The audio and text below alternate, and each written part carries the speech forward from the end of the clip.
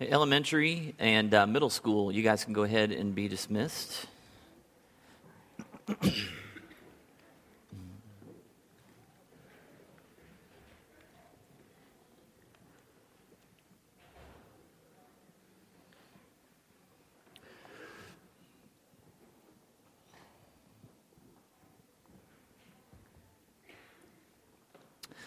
I've always thought that one of the most gut-wrenching scenes from the life of Christ is found in Mark chapter 6.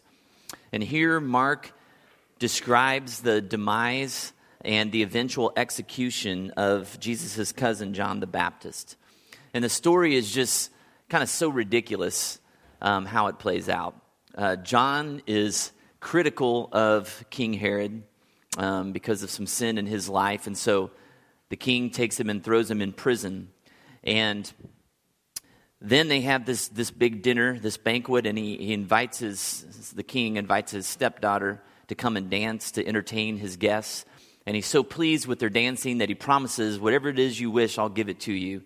And so she goes to her mom, who can't stand John the Baptist, and says, what should I ask for? And she says, ask for the head of John the Baptist on a platter. And so she goes back and she says that to the king, and the king is certainly not what he wants to do, but he's kind of pressured by the guests there, and he wants to look like he's powerful, and so they carry out the execution, and John the Baptist is beheaded.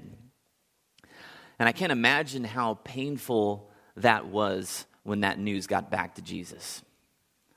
I mean, not only a friend, but this is his family, his cousin, the guy who baptized him, the guy who faithfully served him and went ahead and prepared the way for him, killed in such a senseless act of violence. And it had to take a pretty heavy emotional toll on Christ when he heard that. And in that state of suffering, I would imagine, just like anybody else, that Jesus would want to just have some time alone. Just some time to grieve, some time to kind of collect his thoughts and his strength. And I know how emotionally kind of drained I can be when I hear and experience something tragic in my own life. It takes me a while to kind of recover from that and to be willing to engage with other people. So I want you to kind of hold that kind of pain that we just introduced there in your thoughts for just a minute. We'll get back to it.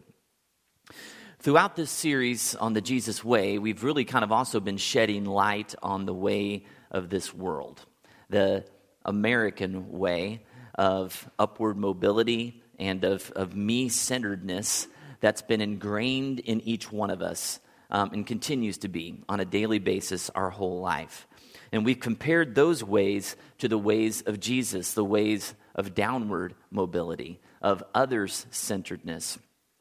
And we've also kind of examined then where does our way line up? And if you're like me, I have this way, the Bob way, that's kind of in the convoluted middle somewhere. Right? Still probably has some things of this world, my way of operating, that really looks more like the worldly way, kind of combined with my best attempts to follow Jesus in the best way that I can. And so maybe it'd be like Jesus light or something you might call it. And my way is described pretty well by Paul David Tripp in this quote. He says, let's be honest. Because of sin, we're self-centered people. We expect others to serve us and treat us as the most important item on the agenda. When suffering enters our door, why would that change? In fact, our selfishness may become more exposed under trial. In suffering, we expect others to serve us, this time with pity and compassion. And we probably feel as if we're even more important considering the current circumstances. Don't you know what I'm going through? You should pay extra attention to me.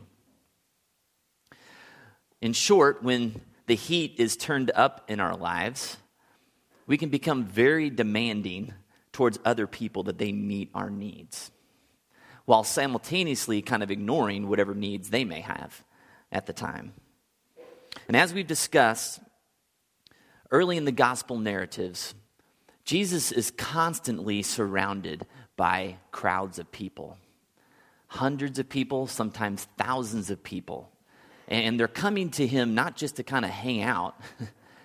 They're coming to him with needs, demanding to be healed, to be comforted, right? In pain, they're hurting. They're coming with hope that Jesus is going to do something that's going to radically change their circumstances. They're coming with anticipation.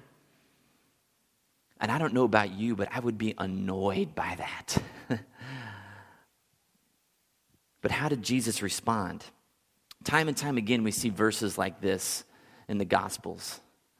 When he saw the crowds, he had compassion on them because they were harassed and helpless like sheep without a shepherd. When Jesus landed and saw a large crowd, he had compassion on them and healed their sick. Jesus had compassion on them and touched their eyes. Immediately they received their sight and followed him. Jesus was filled with compassion for those in need. And really, he was just modeling the heart of his Father. Right? In the Old Testament, in Psalm 103:8, it says this: "The Lord is compassionate and gracious, slow to anger, abounding in love." That's who the Heavenly Father is, and his very nature is compassion. And so his Son is likewise filled with compassion. I want you to open your Bibles to Mark chapter 6, if you would, page 703 in your pew Bibles.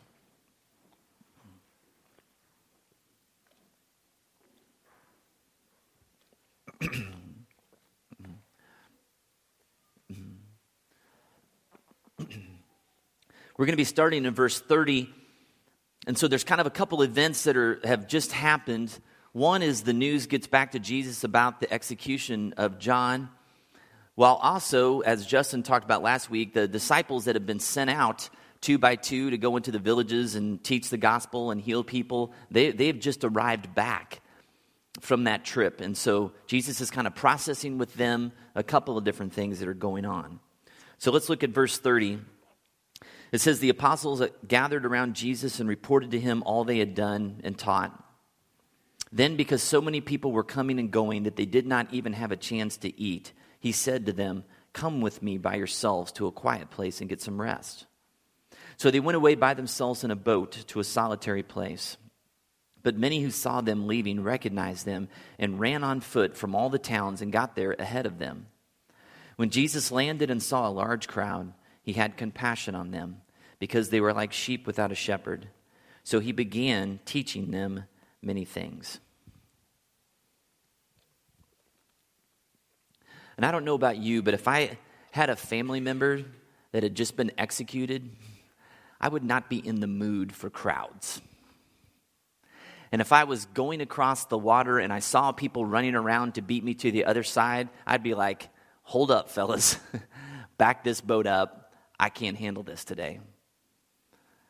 And in addition to that, it says that they were hungry, they were tired, they'd just been out serving, and man, that's a recipe for disaster. For me, hungry and tired does not make me want to care about other people, right? That's when I become most self-centered, right? And it becomes about me. But Jesus responds with compassion. And I read a sermon this week that said that the gospel writers here with this word, they actually had to create a new word to show and to try to communicate the depth of empathy that Jesus had for these people that were lost and broken and hurting. Whatever words they had for compassion in the Greek weren't good enough, weren't deep enough to describe Jesus' heart for his people, these sheep without a shepherd. And again, I can't get over how much Jesus had to be hurting himself in this moment. But despite his own pain, he doesn't demand first that his disciples and then the crowd validate his hurt. This wasn't an opportunity for comparison for him. He didn't even share it with the crowd. You don't see Jesus getting over there and saying, "Hey, everybody just shut up and just sit down for a minute and let me tell you about my day. Let me tell you about what I've just been through. My cousin's head was cut off for following me. Now, I don't know what you guys got going on in your life, but I doubt it's worse than that." Right? He didn't do that. His disciples knew. He shared his pain with a few people, but ultimately he allowed God to minister to his heart and to take that pain as much as he could in that moment in ways that, the Bible describes that God enters in and gives us a peace that surpasses understanding. so that Jesus could be free to love others without expectation. Several months ago, I did a sermon called Something's Always Wrong. And the gist of that message was that if we're waiting around for relatively good circumstances in our life before we dive into the pain in other people's lives, we'll never get there. Because something's always going to be wrong in our life. And we're always going to feel, or I guess I would say, we're rarely going to feel like we have the ability, the energy, the capacity to bear other people's burdens. We're rarely going to feel like that. Too often our focus tends to be on ourselves and what we feel like we can handle. At least I know for me it does. And a lot of times we kind of disregard the truth that the very presence of an infinitely compassionate God resides in our hearts.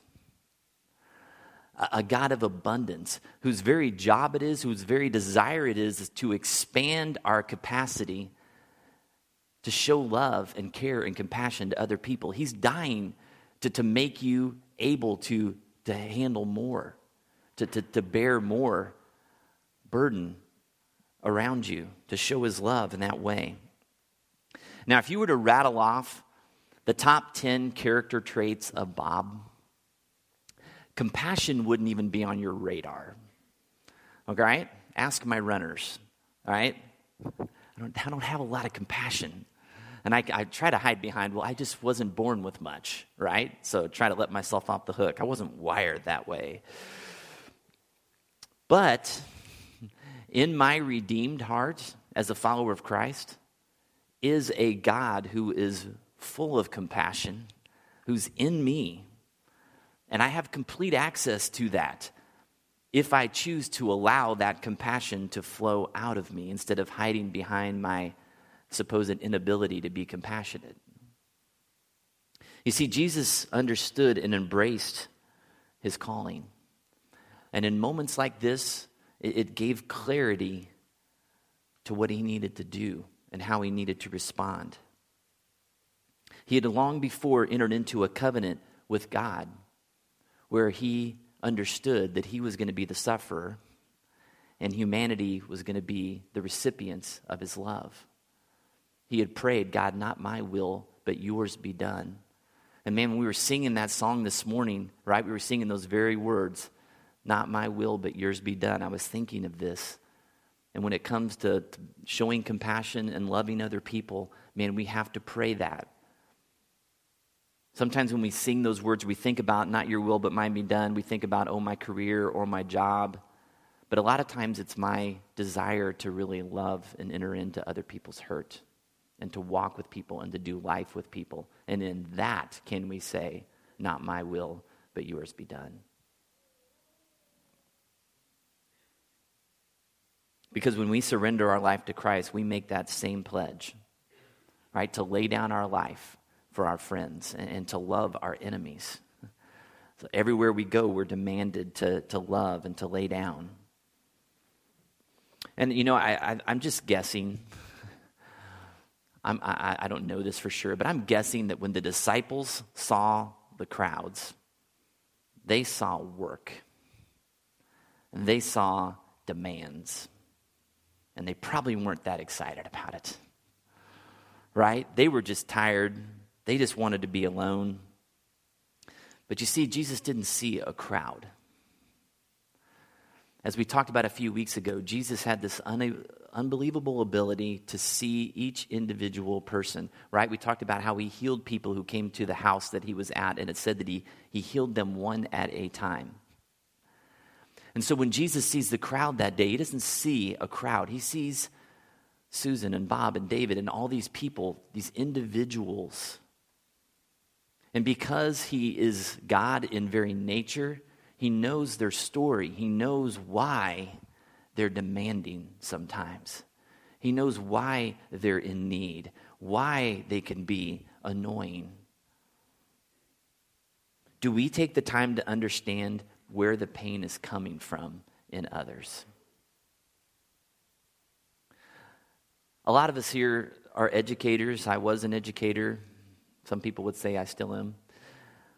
But we know what it's like as teachers. We have classrooms full of needy children day after day after day. And sometimes kids can act up for attention. Other times they withdraw. But instead of always just being frustrated with our demanding students or our demanding coworkers or our demanding teammates, do we take the time to find out what's going on in their home life? What happened at home last night that might be making them act like this morning? Or do we just get annoyed and frustrated with people? When we know someone's story, our ability to show compassion takes a huge leap forward. I know it's been true with my runners especially, because sometimes I can get frustrated because they're just not doing what I want them to do, or they're not showing up when I want them to show up. But when I take the time to actually sit down with them and say, "Guys, what's going on in your life?" and I find out what their life is like and how many other things are on their radar besides just running, it immediately makes me be like, man, don't worry about it. What we're doing here compared to what you're dealing with there doesn't even compare. And my level of compassion just takes a huge leap forward. Instead of just being like, it's cut and dry, it's black or white, either you do this or you don't get to do this. It changes me. And the flip side is also true. The less we know people, the greater freedom that we give ourselves to just ignore their needs. And I don't know if it's true for you parents, but a lot of times there can be a greater tenderness in me for my own children because I know their story, right? And some of the things that they deal with in life are because of my bad parenting. And so I have a lot of compassion for them because they've had to overcome having me as their dad. And God loves all of us as a father loves their children. And he asks us to model that to everyone around us. And he says, guys, begin with the people in your own home. If you can't love and show compassion to the very people that you live with, it's gonna be hollow when you try to go outside of these walls. And then beyond our immediate home, he says, love the people in your church family. If we can't love the people that call Wellspring their home, then it's going to become very difficult for us to go outside these walls and to really love. Especially if people in here see us loving people out there and they're thinking, man, why don't they love me like that? And then it says, I want you to love everyone out in the world around you as well. If we are to live in the compassionate way of Jesus, then we can't look around this room and not be filled with hurt, pity, compassion for the burdens of the people in this room, the things they're bearing. And the reason that a lot of us don't feel any of that, sometimes we walk into this place, is because we don't know anybody. We don't know their stories, nor are we taking the time to do that. And that's on us. We're not here this morning to be entertained. We're not here this morning to be fed, to be filled up. We're here to do life with each other, to help one another become more like Christ together. And that requires an investment on your part and mine. We can't go out into the streets of St. Joseph if we are to live in the compassionate way of Jesus and not hurt for the lost and broken people that we see. Charles Spurgeon, you may have heard of him. He's one of the most famous pastors of all time. He pastored a church in the late 1800s in London. This is what he said in one of his sermons to his congregation one morning when he was preaching on compassion. And I kind of changed some of the wording to make it not so old English, but there's still some of that in there because I couldn't think of a different word. He says this. So he's saying to his congregation, he says, surely, brothers and sisters, if you love him and wish to be like him, you cannot look on this congregation without pity. You cannot go out into the streets of London and stand in the high roads among the surging masses for half an hour without saying, whither away these souls? Which road are they traveling? Will they all meet in heaven? What? You live in London, move about in this great metropolis, and do you never have the heartache? Never feel your soul ready to burst with pity? Then shame upon you. Ask yourself whether you have the Spirit of Christ at all. In this congregation, were we all moved with pity as we should be, I should not have to complain, as I sometimes must, that persons come in and out of here in want of someone to speak to them, to console, or to commune with them in their loneliness, that they find, and they find no helper. Time was when such a thing never occurred, but in conversing with inquirers lately, I have met with several cases in which persons in a distressed state of mind have said that they would have given anything for half an hour's conversation with any Christian to whom they might have opened their hearts. They came from the country, attended our church service, and no one spoke to them. I am sorry it should be so. You used to watch for souls, most of you. Very careful for you to speak with those whom you saw again and again. I do pray you mend that matter. If you have any bowels of mercy, you should be looking out for opportunities to do good. Oh, never let a poor wounded soul faint for want of healing. And I can relate to the people in his church. There are times when I feel like I just don't have any compassion to give. I'm just kind of worn out. And those are the times when we need to honestly go to God and say, God, you need to break my heart for the people that break your heart. And you need to expand my capacity for compassion. Because it's not okay to stay indifferent if we're going to walk in the way of Jesus. And my heart is so fickle. I never know when the emotion level for me, what's going to hit me, you know? And a lot of times I can be real emotional when I travel. You know, not like on vacation, on mission trips. You know, I remember when I was in college and I was in Haiti and I was at a hospital for babies that were dying from tuberculosis, things that our kids get shots for. And I'm holding this child who's probably going to die soon. And I remember just as a 20-year-old just crushed, weeping uncontrollably. I remember being in Nicaragua in a trash dump in Managua, the capital, and just seeing the number of lives that, like, they build homes and streets in the dump, like with signs saying, you know, 502, garbage dump way, or whatever. Like, they built a town in the dump. That was their life. But then I can walk around the streets of St. Joe and see broken and hurting people and messed up things, and it doesn't even faze me. My heart's just hard as a rock. I want you to look back at verse 34 in Mark chapter 6.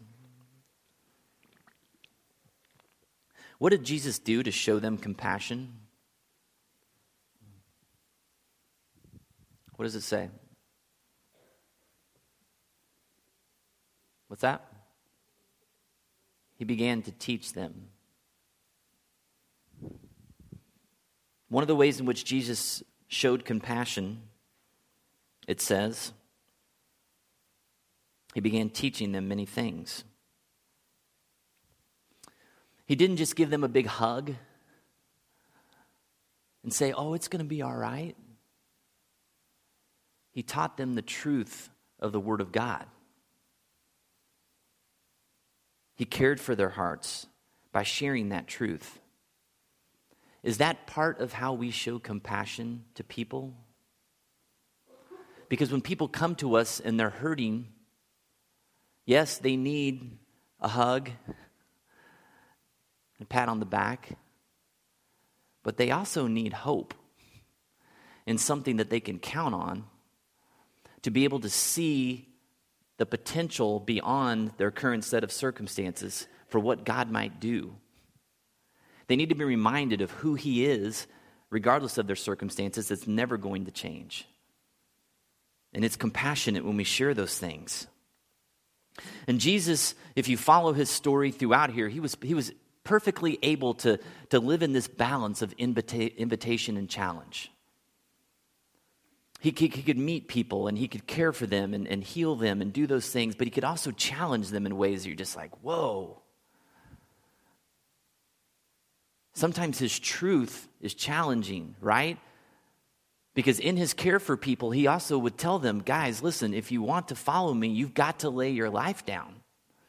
You've got to take up your cross and follow me, and people are going to persecute you and hate you because of me. Like, he didn't hide that truth. And so being compassionate doesn't mean that we don't speak the truth to people. There's a balance there.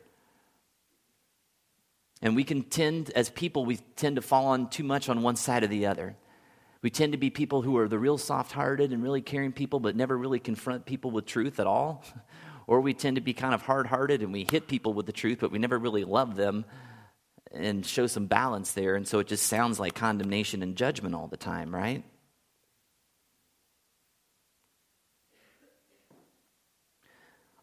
That's why it's so important for us to be in the Word.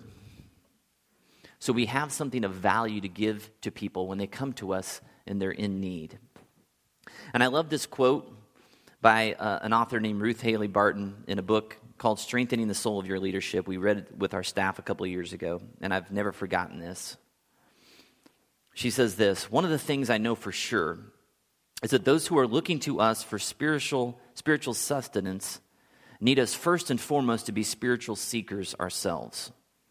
They need us to keep searching for the bread of life that feeds our own souls so that we can guide them to places of sustenance for their own souls.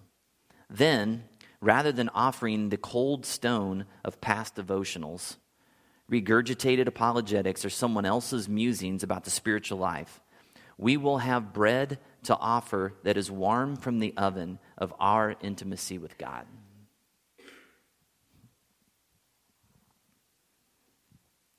Put that last part of the quote up there again. Bread to offer that is warm from the oven of our intimacy with God. If somebody this afternoon came to you, hurting, broken, and desperate in need, would you have that to offer them? Bread from the oven of your own intimacy with God. Something fresh, something hopeful. You know, when you go to a restaurant, like I love Texas Roadhouse, all right? Not so much how loud it is and the dancing they do, but the food. And you get those rolls, right? When those rolls hit your table, you want them to be so freaking hot, right? That cinnamon butter just like melts, right? And it's just like, oh, there's nothing worse than sitting down and getting a cold, hard roll when you're just like desperate for the warm one. And you know, when people come to you and they're hurting and broken, the last thing they want from their spiritual friend is an old cold roll from a few months ago, that women's retreat you went to. That when you try to share it, doesn't really have the same passion that it had at one time. You know what they want from you? They want that time you spent in God's Word this morning. That prayer you prayed before you went to bed for them last night that says, man, let me tell you what God is going to do. Let me tell you who He is. Let me tell you how much He loves you. Let me tell you what He can do in this situation in your life. That's what they want from us. And that's what God gave this crowd. Jesus gave this crowd this morning. But Jesus' compassionate response doesn't end with just sharing the truth with them. If you read on in this passage, this crowd that's gathered kind of morphs into the crowd that Jesus feeds. The feeding of the 5,000, that's this crowd. The day is getting late and everybody realizes these people haven't eaten, right? We got to feed them. And so Jesus, in His compassionate love for them, provides a meal for them in a miraculous way. And it's just another reminder that love must show itself in action too. James reminds us of this in James chapter 2. He says, what good is it, my brothers and sisters, if someone claims to have faith but has no deeds? Can such faith save them? Suppose a brother or sister is without clothes and daily food. If one of you says to them, go in peace, keep warm and well fed, but does nothing about their physical needs, what good is it? In the same way, faith by itself, if it is not accompanied by action, is dead. And so true compassion combines elements of everything that Jesus was about. His compassionate way was characterized by individual attention. Go ahead and put those slides up there. Individual attention and personal touch, right? We said he had time and he touched and healed each person. His compassionate way pointed people to the truth of God's word. And finally, his compassionate way provided for their physical and emotional needs. It was a holistic and gracious in every way approach. Romans 5:8 says this: "But God demonstrates his own love for us in this, that while we were still sinners, Christ died for us." While we were still sinners, Christ died for us. He showed each one of us immense compassion when we were so undeserving. He showed every one of us immense compassion when we were so undeserving. And if we want to grow in our ability to show multifaceted compassion, we have to begin by reminding ourselves of that truth each and every day. Again, a writer, Paul David Tripp, said it like this: "It is our own daily experience." If you can put that slide up there, Jason. "It's our own daily experience of the rescue of the gospel that gives you a passion for people to experience the same rescue." Or as Spurgeon put it, "How can you call yourself a follower of Christ and never have the heartache? Never feel your soul ready to burst with pity when you see the masses around you in desperate need of healing?" And so this morning, I want to challenge you to recount your own life. And how many times in your life, how many times yesterday could you exclaim, "He had compassion on me"? When I was lost and self-centered and worshiping other idols in my life besides him, success, ambition, material things, power, sex, relationships, whatever it is that we were hoping in before we met Jesus. While we were doing those things, it says that Jesus entered in and met us in our need and showed compassion on us through the love and the blood of his Son, Jesus Christ.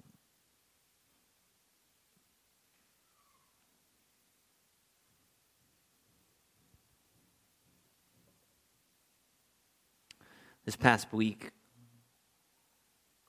when I was busy putting on a cross-country meet and just distracted by a lot of details in my life, God was compassionate on me by giving me a wife that loved me and served me and didn't complain or demand about my schedule and my inattentiveness.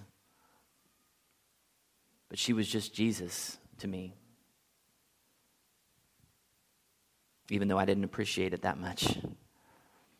And Friday, after I wrote this message, it was really fresh on my mind. I got a call from a kid that used to be one of my runners back in Liberty like 20 years ago.